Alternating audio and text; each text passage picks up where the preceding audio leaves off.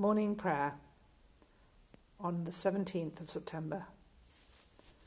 Today the Church remembers Hildegard, Abbess in Bingen, a visionary, who died in 1179. We also remember this is the day on which St. Francis received the sign of the stigmata.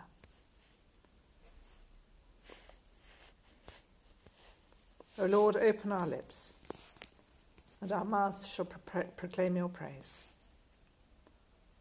God, be gracious to us and bless us, and make his face to shine upon us, that your way may be known upon earth, your saving power among all nations. Let the peoples praise you, O God. Let all the peoples praise you. O let the nations rejoice and be glad, for you will judge the peoples righteously and govern the nations upon earth. Let the peoples praise you, O God. Let all the peoples praise you. Then shall the earth bring forth her increase, and God, our own God, will bless us. God will bless us, and all the ends of the earth shall fear him. Glory to the Father, and to the Son, and to the Holy Spirit, as it was in the beginning, is now, and shall be forever. Amen. The night is past, and the day lies open before us. Let us pray with one heart and mind.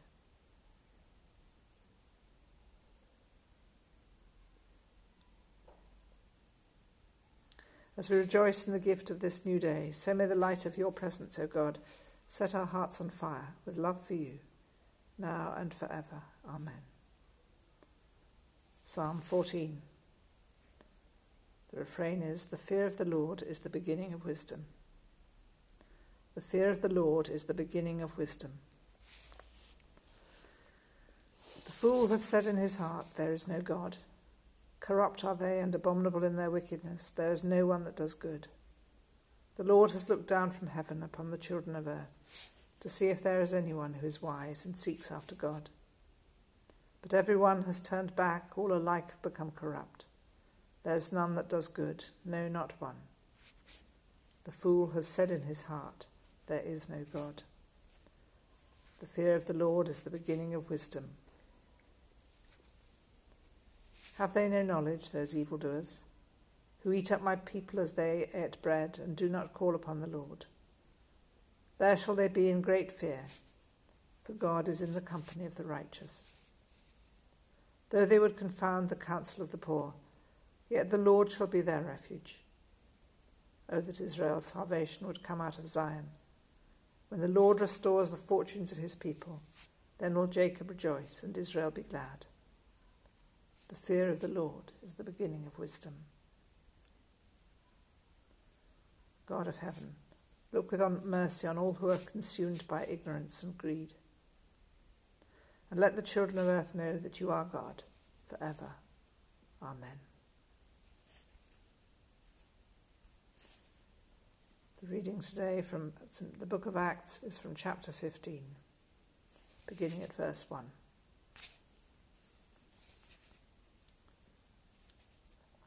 Then certain individuals came down from Judea and were teaching the brothers, "Unless you are circumcised according to the custom of Moses, you cannot be saved." And after Paul and Barnabas had no small dissension and debate with them, Paul and Barnabas and some of the others were appointed to go up to Jerusalem to discuss this question with the apostles and the elders. So they were sent on their way by the church, and as they passed through both Phoenicia and Samaria, they reported the conversion of the Gentiles and brought great joy to all the believers.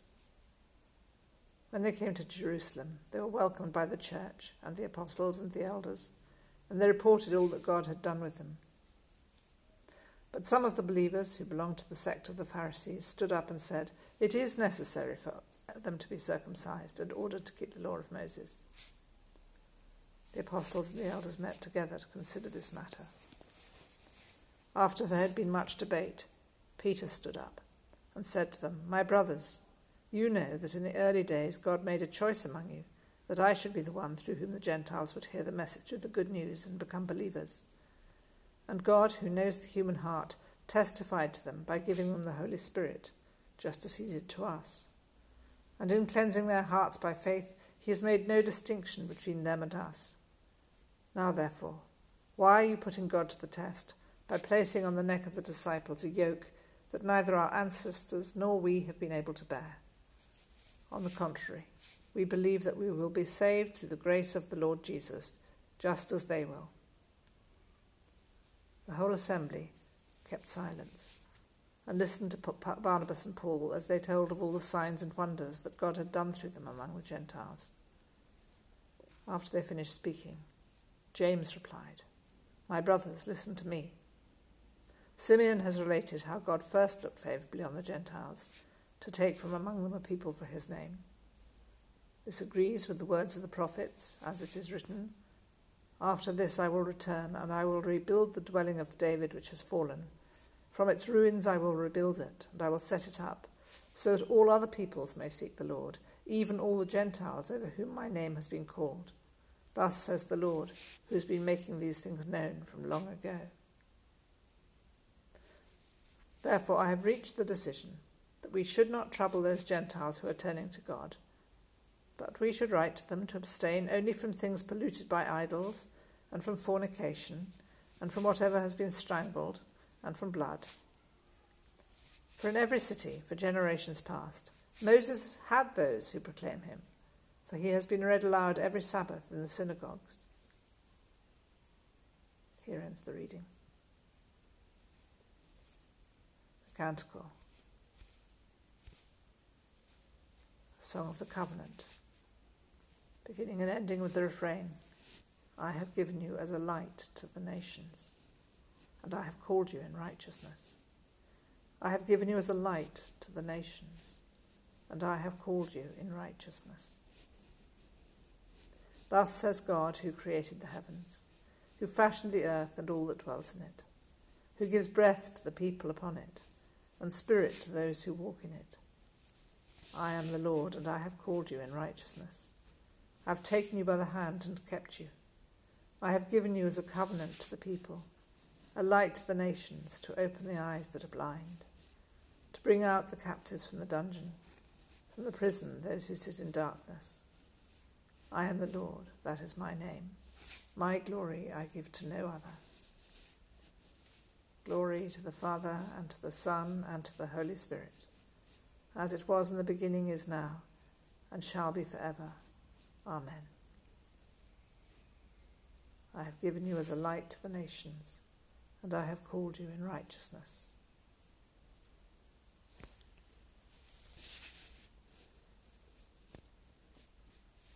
A commentary on the reading from Acts 15 by Martin Percy. After there had been much debate. Oh no, not another meeting is an oft-repeated sentence in any clergy household or among laity involved in governance or ministry in a congregation. Meetings?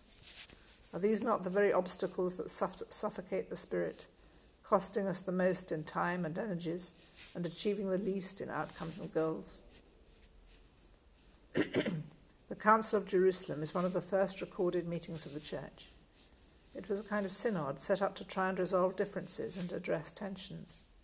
Are Gentiles full members of the Church? What are the conditions of joining? Do Jewish food laws need to be obeyed? Who is in charge of this new faith? Christian history is partly a story of progress through tense meetings, of dialogue breaking down, but not ultimately being abandoned. The great councils of Nicaea and Chalcedon, right the way through to the First and Second Vatican Councils and to Lambeth conferences, are gatherings of fractured dialogue, differences and diversity.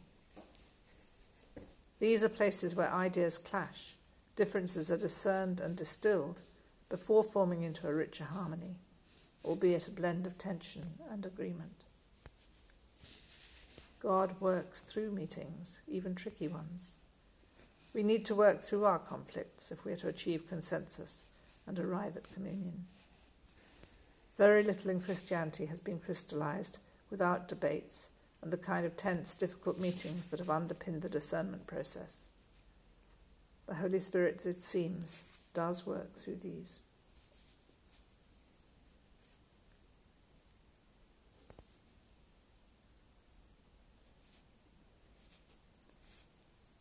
Let us respond in faith.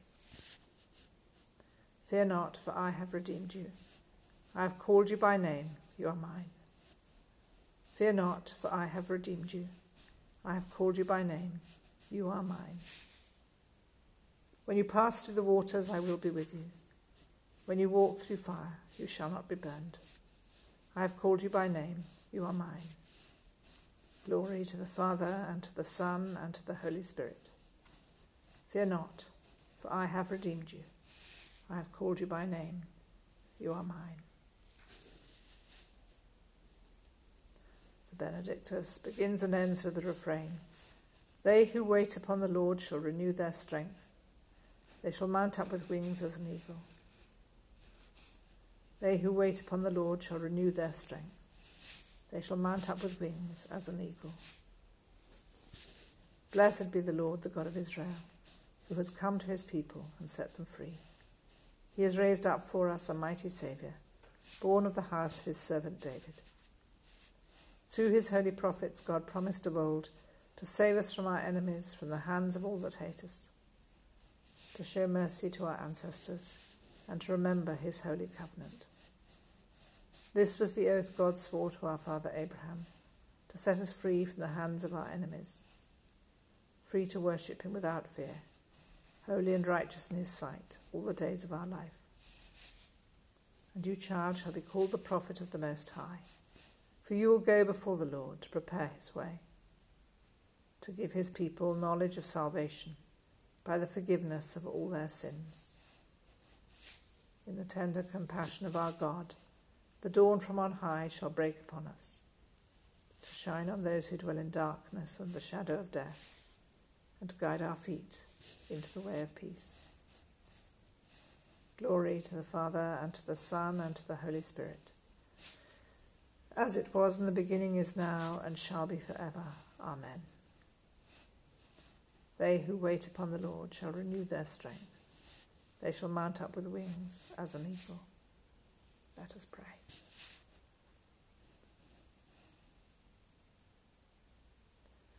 On this day, the Church remembers Hildegard, an abbess, a visionary, a musician,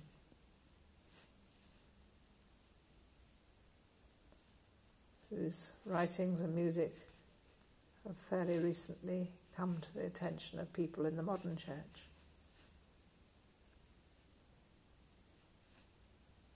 We thank God for these gifts, hidden away, in some senses for so many centuries, but refreshing people spiritually today. We thank God for those who live close to God and the fruits of their closeness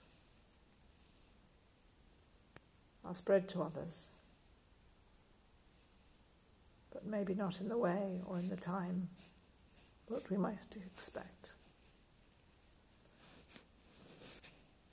We also thank God for St. Francis, who in his own visionary moment received marks of suffering in his body, marks which mirrored the marks of Christ's crucifixion.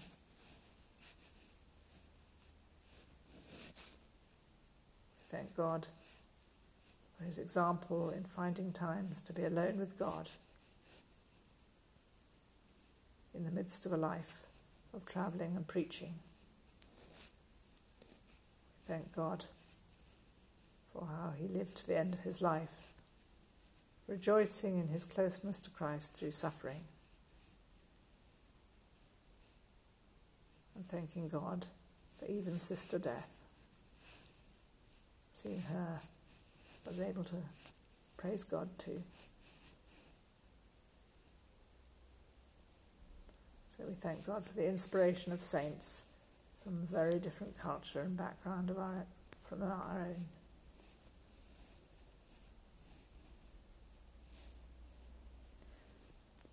We pray for the day and its tasks and its challenges, for wisdom in the decisions we make, for grace in the way we relate to others.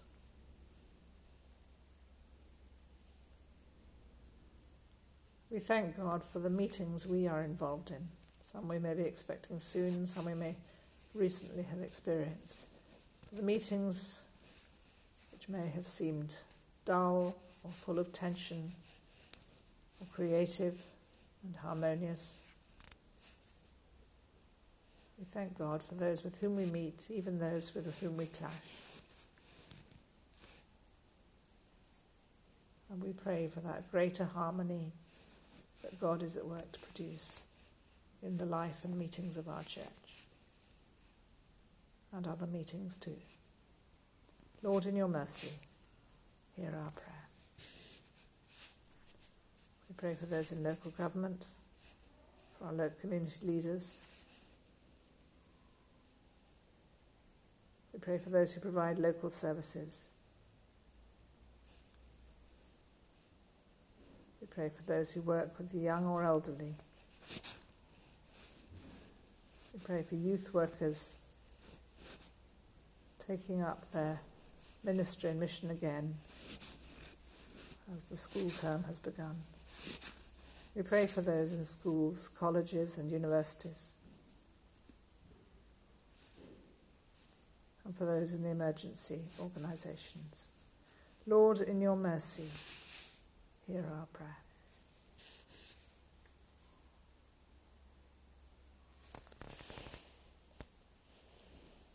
Commend ourselves to God.